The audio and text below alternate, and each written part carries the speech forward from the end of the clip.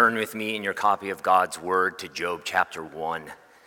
And as you turn there this morning, I would first like to thank Brian and the session for giving me this privilege and this opportunity to deliver God's Word to you this evening, or this morning. It is not a small thing to do this, and I am truly thankful for the opportunity. As many of you may know, I'm teaching through the book of Job on Sunday evenings. And when Brian asked me a few weeks ago if I'd be willing to preach, I figured it would make the most sense for me to use some of the lessons that I've already created in order to craft this sermon. And so some of you may be a little bit familiar with this already as you've heard bits and pieces of it. But a little bit more about the reason why we're studying the book of Job on Sunday evening. About a year ago, I was introduced to a commentary by a man named William Henry Green, who was a professor at Princeton Seminary back when Princeton Seminary would have been a place worth going to. And he wrote this most instructive commentary on the book of Job. And it's by far the best commentary that I've ever read, and not just simply the best commentary on the book of Job, but the best commentary that I have ever read. And it gave Job a life to me, a meaning to me. It is clear, it is applicable, it is convicting, and it just opened up this book in ways that I had not realized before or seen before. And so I thought that maybe I would have the opportunity over the next, however long I get to teach on Sunday evenings, to open this commentary in this book to those that attend, and they can share in the treasure trove that I have discovered in the book of Job. So we are going to read verses 1 through 5 of chapter 1, focused on the blessed servant of God. And Lord willing, I will do that under 4 heads. We will first talk about the character of the blessed servant of God. We will talk about the disciplines of the blessed servant of God.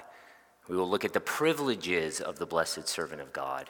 And we will consider the joy of the blessed servant of God. So character, disciplines, privileges, and joy. But before we read Job chapter 1, let us go to the God of this word and ask for his blessing upon this sermon. Our Father and our God, thank you for gathering us here this Sunday morning.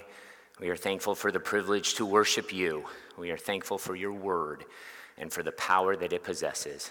And we pray, O God, that you will open our ears and our hearts as I preach this morning. That God, your word would reveal new and wonderful things about you to us this morning.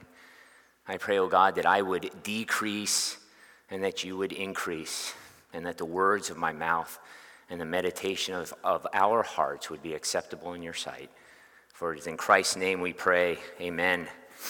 Let's read Job chapter 1. There was a man in the land of Uz whose name was Job, and that man was blameless and upright, one who feared God and turned away from evil. There were born to him 7 sons and 3 daughters. He possessed 7,000 sheep, 3,000 camels, 500 yoke of oxen, and 500 female donkeys, and very many servants, so that this man was the greatest of all the people of the East.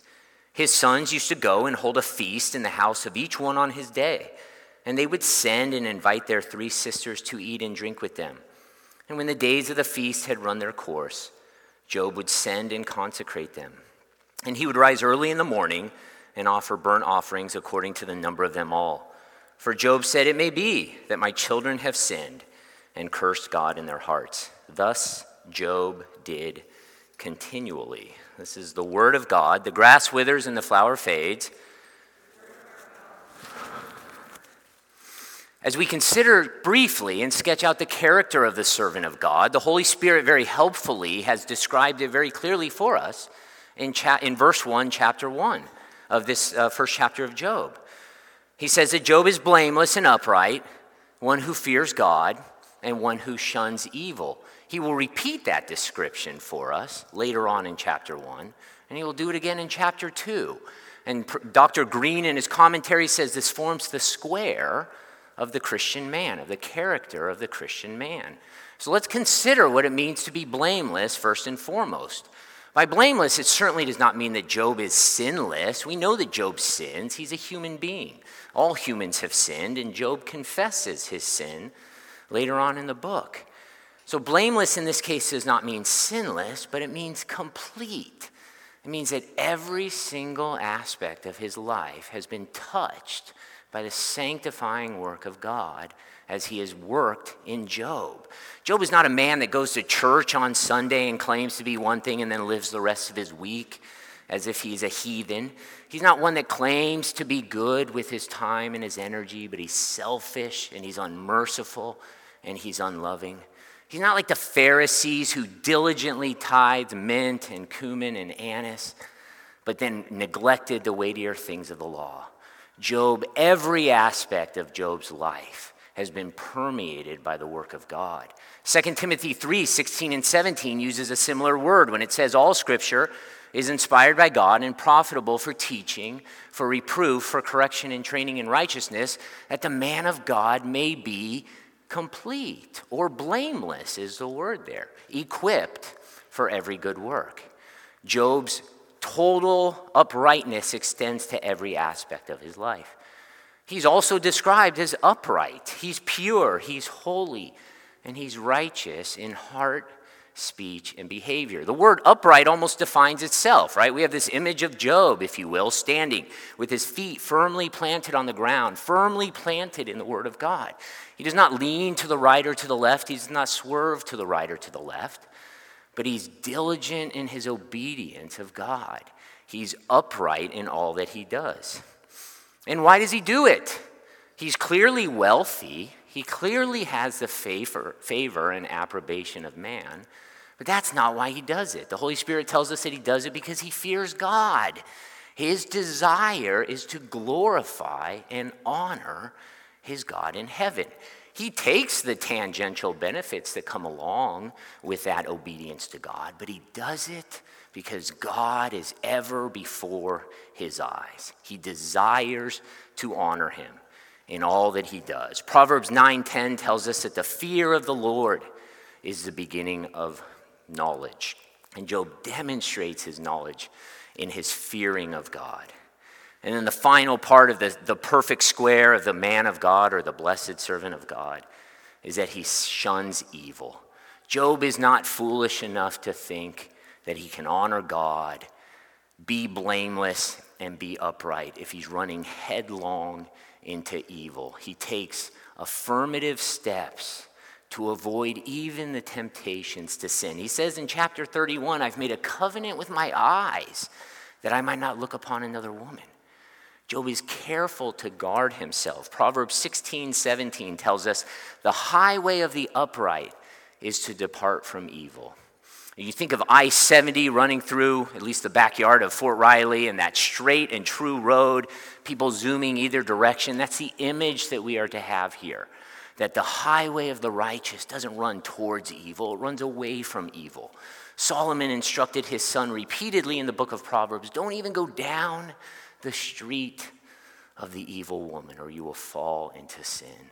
Job knows his limitations, he knows his weakness, and he shuns evil. Blameless, upright, fears God, shuns evil. In chapter 23 of this book, verses 11 and 12, Job describes himself as he's discoursing with his friends, and he says this about himself: my foot has held fast to his steps. I have kept his way and not turned aside. I have not departed from the commandment of his lips. I have treasured the words of his mouth more than my necessary food. Brothers and sisters, if we desire to be a blessed servant of God, we must desire God's word and his law more than our necessary food. We must desire in all ways to serve him wholeheartedly, as Job has done. But we look next at the disciplines of the servant of God. Now, the book of Job does not go much into the history of Job. We can presume he's an older man. He has 10 children. He's amassed a great amount of wealth.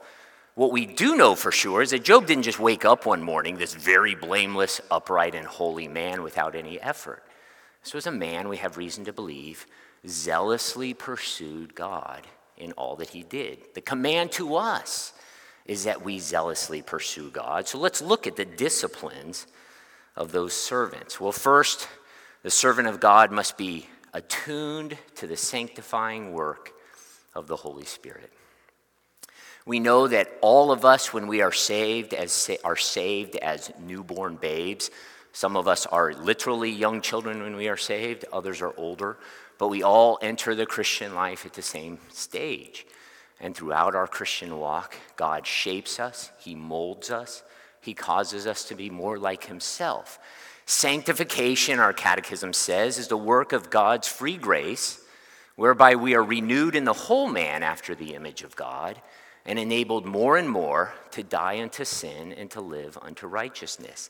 That's what God promises to do for his children. That's what the Holy Spirit does in us by an act of God's free grace. And we are commanded to be active in that pursuit of sanctification. Now, not because we have to do it and God is some helpless God that can only get us to a certain point and then we got to throw our effort behind it and push it across the finish line. That's not why. But it's because God has ordained that the way that we will be sanctified by the work of his Spirit is for us to diligently and actively pursue it. Paul knows that we don't save ourselves, but in Philippians he says, work out your own salvation with fear and trembling. Peter knows the decree of election took place from before the foundation of the world, but in 2 Peter he tells us to be diligent to make our calling and election sure. We are commanded to use the word, to use prayer, to use the means of grace in order to grow and be diligent in our walk with the Lord. And you'll notice that in your life sometimes as the Spirit is working in you, right? You'll feel yourself wake up and say, I need to wake up a few minutes early because I'm going to spend some time in the Word. That is God's grace unto you as he sanctifies you.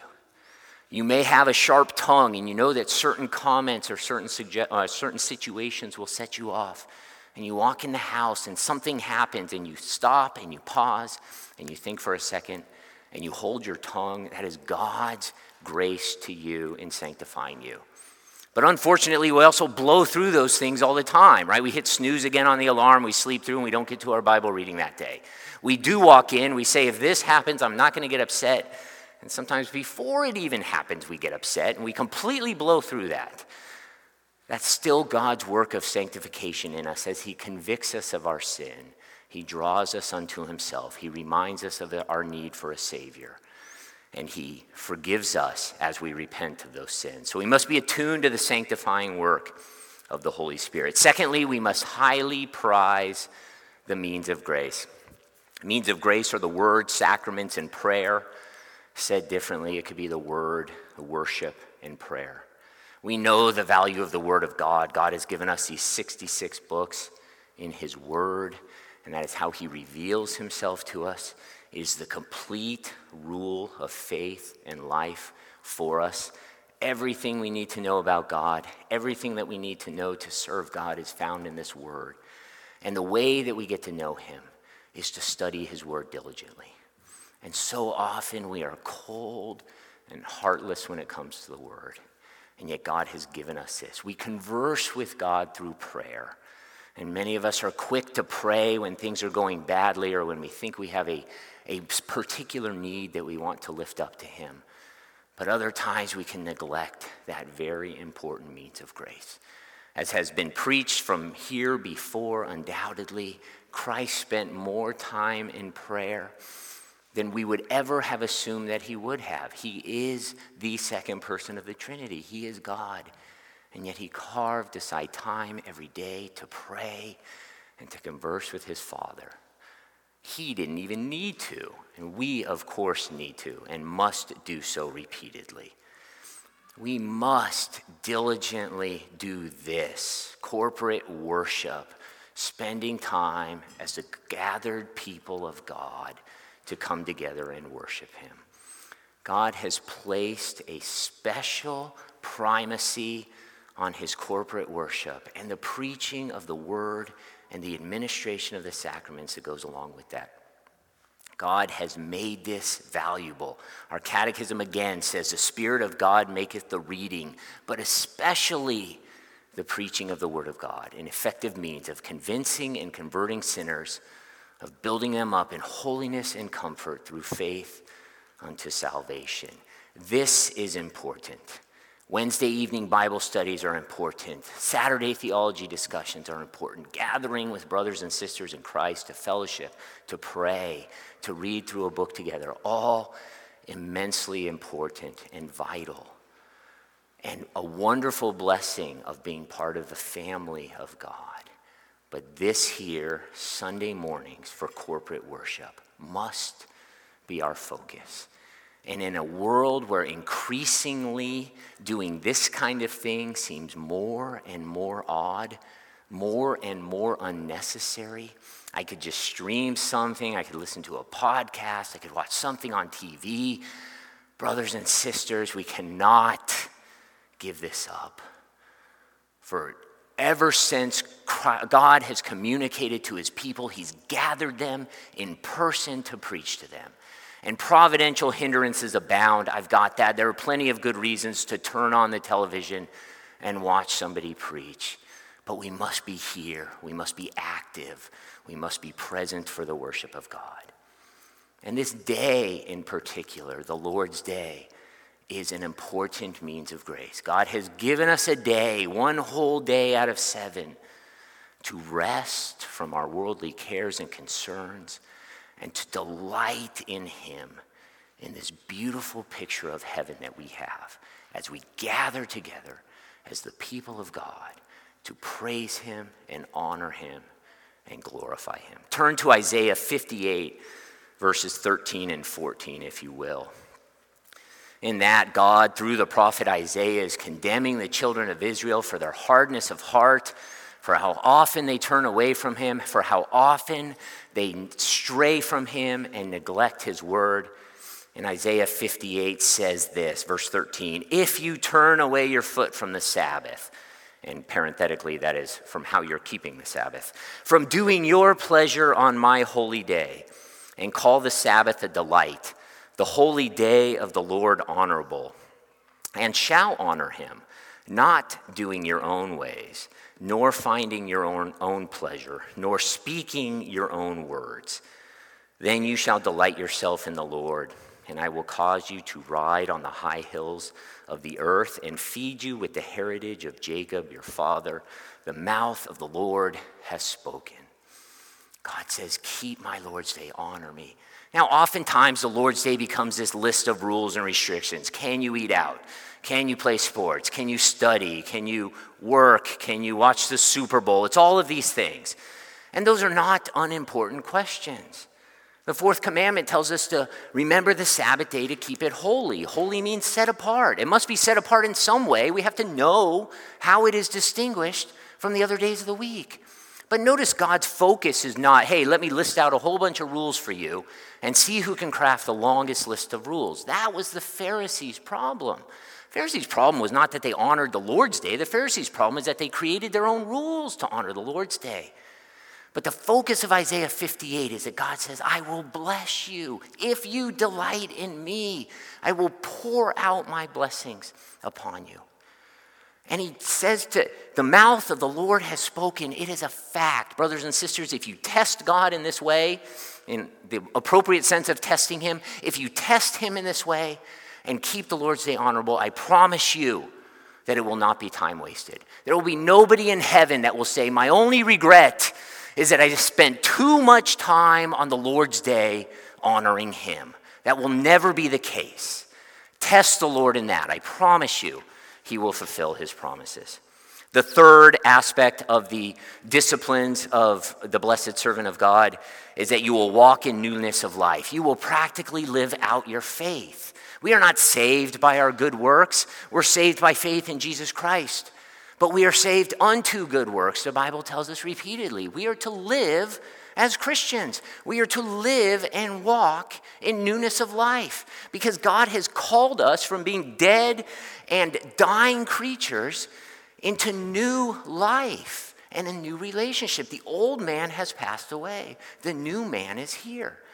And God says to love one another, to forgive one another, to encourage one another, to pray for one another, to be kind to one another, to be hospitable to one another. All the one another's throughout Scripture are commands to us to live out our faith.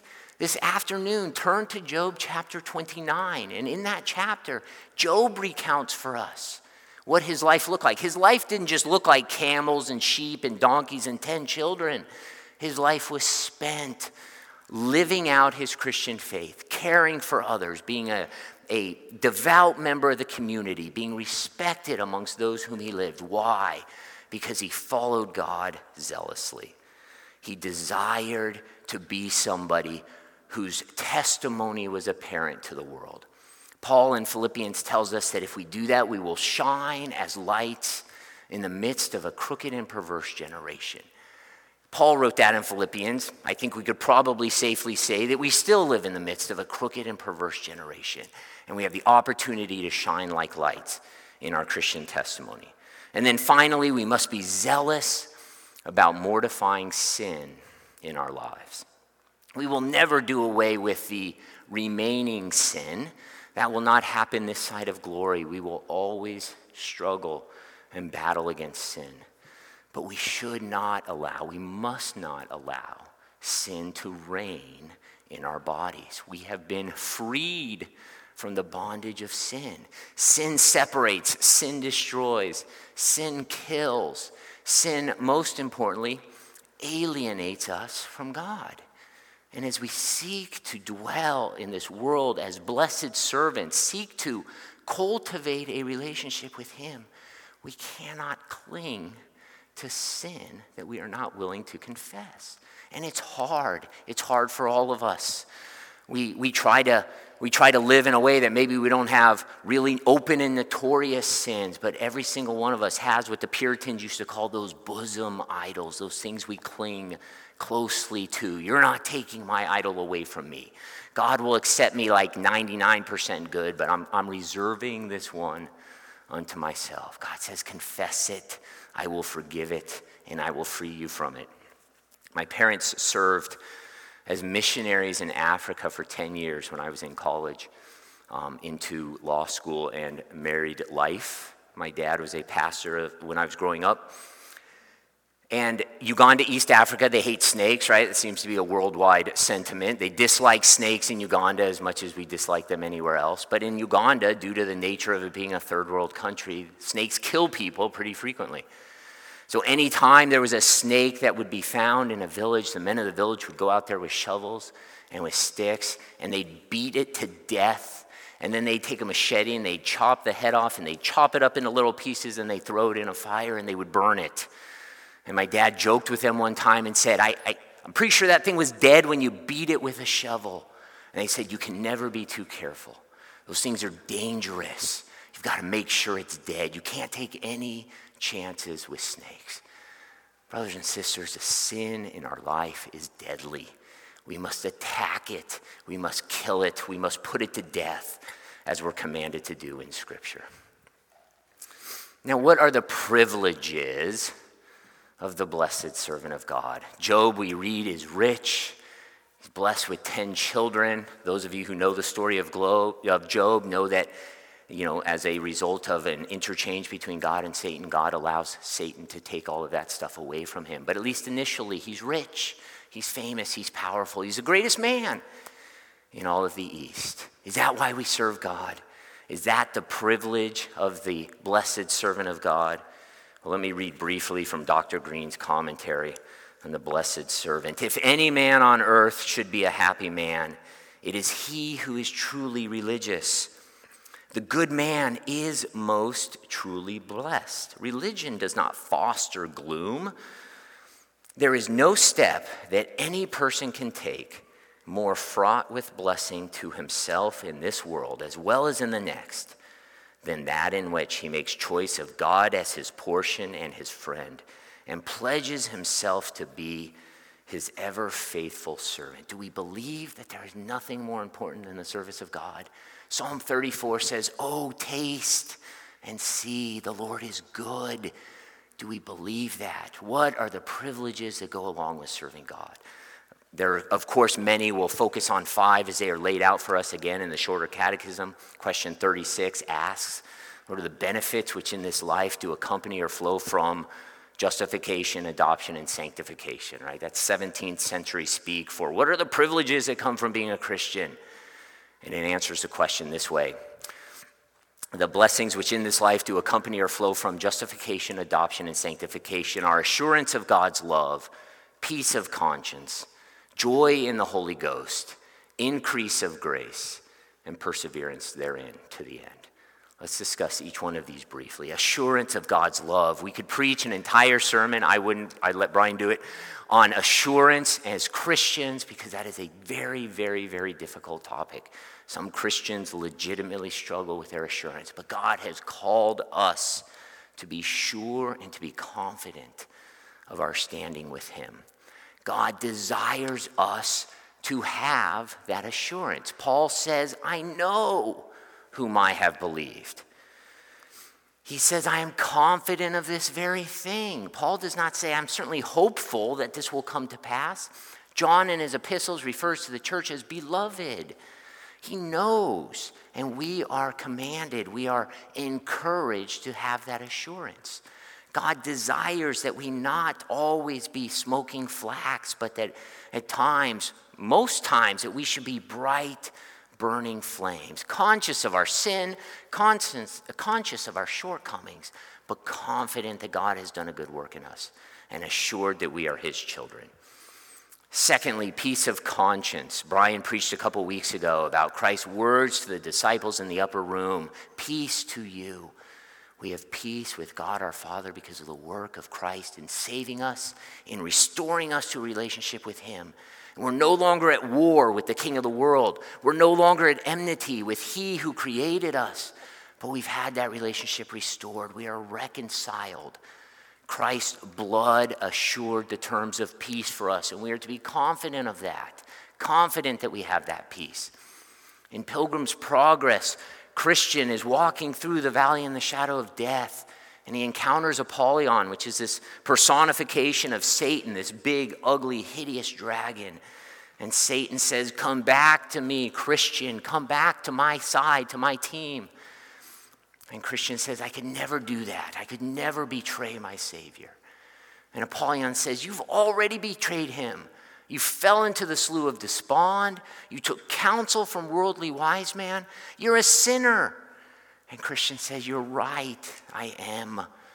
But I serve a gracious and merciful and forgiving God. And your wages, Apollyon, are death. But God's gift is eternal life. And though I fall and sin, I know that I am my Savior's. That's Christian's response. We know that we are his because the Spirit of God gives us peace. Thirdly, joy in the Holy Ghost.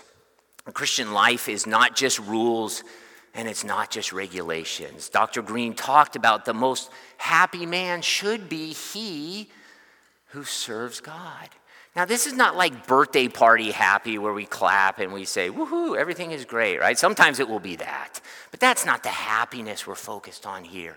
It is a happiness that comes from knowing you are a child of God. Your eternal future is secure. And whatever the world throws at you, whatever trials and temptations and tribulations come, you are God's child first and foremost. And you can rejoice that you serve a God who does all things and who does all things well. We are commanded to be joyful. We are commanded. Read the Psalms. As you read the Psalms, number the times that it says, rejoice, be glad. I was glad unto me, I delight. Seems to be the only thing David did was delight in the Lord, and he should. We all should, because he is our God and we are his children. And covenant children, I will speak to you for a moment. Look up here as I address you. You have a tremendous privilege of being born into a household that loves God and that loves Christ our Savior. It's a blessing that for those who don't have that, they are tremendously jealous of you for having that. And I know I'm not a child any longer, but I am a covenant child still by God's grace. And there are times I know when the Christian faith does not seem all that joyful and it does not seem all that fun. Your mom and dad have rules. Your parents are probably more strict than your neighbors. You're probably not allowed to do certain things. Your dad's a weirdo that doesn't let you play sports on Sunday or doesn't let you watch TV on Sunday, right? You've got to read the Bible all the time. You sit here for an hour. You go on Wednesday evenings. There's all sorts of things that cause you to say, wouldn't life be better somewhere else? And it is not. I promise you it is not. God has tremendously blessed you by bringing you into a covenant household, by engaging himself to you in baptism until your profession of faith and saying, you are mine and I claim you. Rejoice in that family relationship because it is a tremendous blessing of God. Fourthly, increase of grace. As we talked about with sanctification, the Christian life is a process of growing more and more Christ-like and less worldly. And God delights in pouring his grace out upon you. That's why they're called the means of grace, the word, sacraments, prayers. They're the means that God uses to fill us with grace. I worshiped at a church where the pastor used to say we're like leaky buckets. If you ever go to the beach and you pull that plastic bucket out of the shed that's sat there all winter and you fill it up and there's holes in it and sand's pouring and the handle breaks and there's water pours out of it, right? That's us as Christian. God fills us with his grace. He pours his grace into us and it leaks out of us all the time. And God is good to continue to fill us. But not only does he continually fill us, but he's also working to fix that bucket. He's mending holes. He's fitting that handle back together. He's plugging the cracks that cause the grace to leak out. And he's making us bigger and bigger buckets so that as he pours his grace into us, we are able to hold it. We're able to retain it. We progress in the faith. We no longer battle against the same sins that we used to battle. We find more delight in the Word of God. We find more delight in times of prayer. We enjoy fellowshipping with the saints. We hate the world more and more. Brothers and sisters, that's God's pouring his grace into us. And finally, perseverance therein to the end. This is the P of TULIP, right? For all of the harshness that comes with the 5 points of Calvinism and TULIP and all the criticism of this cold, heartless, mean God that sends people to hell, we must remember that we can believe in persevering to the end for one reason, and it is because God does everything himself. Because if he left even one small part to us, we would fail miserably every single time. It is God who holds us. It is God who claims us. We are his sheep. He is the good shepherd. Nobody can snatch us out of his hand. There is no possible way for those who are truly saved, who are called, who are regenerated, who are drawn unto God. There's no possible way we will not be victorious. There's no way we will not win. God has assured it. I know whom I have believed. I referenced that earlier. And am persuaded that he, God, is able to keep that which I've committed unto him against that day. He does it. He who began a good work in you will complete it until the day of salvation. He will do that. We are his workmanship. And he brings us through to completion. And that's the privilege and the promise of the blessed servant of God. Well, as we move into this final point, in the joy of the servant of God, I listen to a pastor sometimes who says, what does this mean for us on Monday? What does this mean for us on Tuesday?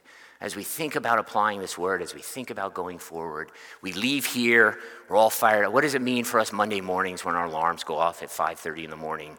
What does it mean for us when we have to tackle our days?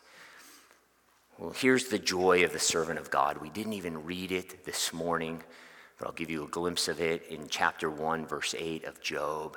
And Satan's gone to and fro around the world and confronts God. And God says, have you considered my servant Job? There is none like him in all the earth. And then again in chapter 2, verse 3, Satan comes back to God and God says, have you considered my servant Job? There is none like him in all the earth. We serve a God who is not distant. He is not cold. He is not arm's length, but he loves us and he favors us God is, in all good ways, boasting about Job. Though God does the work in Job from start to finish, he goes to Satan and says, look at my servant Job. There is none like him in all the earth. God delights in us. He delights to pour his favor upon us. He delights to continue to love us, to make us glad, to bring us joy. He's a God who's so powerful and so caring and so capable that every one of his servants can be the apple of his eye. Have you considered my servant Job? Zephaniah 3:17 says, the Lord your God is in your midst. The mighty one will save. He will rejoice over you with gladness. He will quiet you with his love. He will rejoice over you with singing. Think of that, brothers and sisters. The God of the universe, the God who created all things by the word of his power in the space of 6 days and all very good, rejoices over us with singing. He loves us. He cares for us. He desires. When Christ says, oh, Jerusalem, Jerusalem, I would have gathered you in, that's not just written hyperbolically. Christ loves the sheep. He loves his people. And he delights. God himself delights in us. That is our joy. That is our hope. Matthew 25, we have the parable of the talents. And for the 2 servants who were faithful, God says, well done, thou good and faithful servant. Enter into the joy of your Lord. Come exist with me. Come dwell with me. Come enjoy my favor for eternity. My prayer for us this morning is that we will enjoy blessed service of God, that we will find his favor and that we will delight in him. And he will say to each one of us, well done, thou good and faithful servant. Let us pray. Our Father and our God, thank you again for this time, this brief time that we have had to explore this text. Oh God, we are so amazed at your goodness and your mercy to us. We are so amazed that you would condescend to save sinful, humble creatures, and then to equip us and to build us up and to help us get to know you and to dwell in your favor, and that you would actually rejoice in these humble vessels of clay. Oh God, may that be our joy. May that be our delight. And may we be blessed by you this morning. We pray all of this in Christ's name. Amen.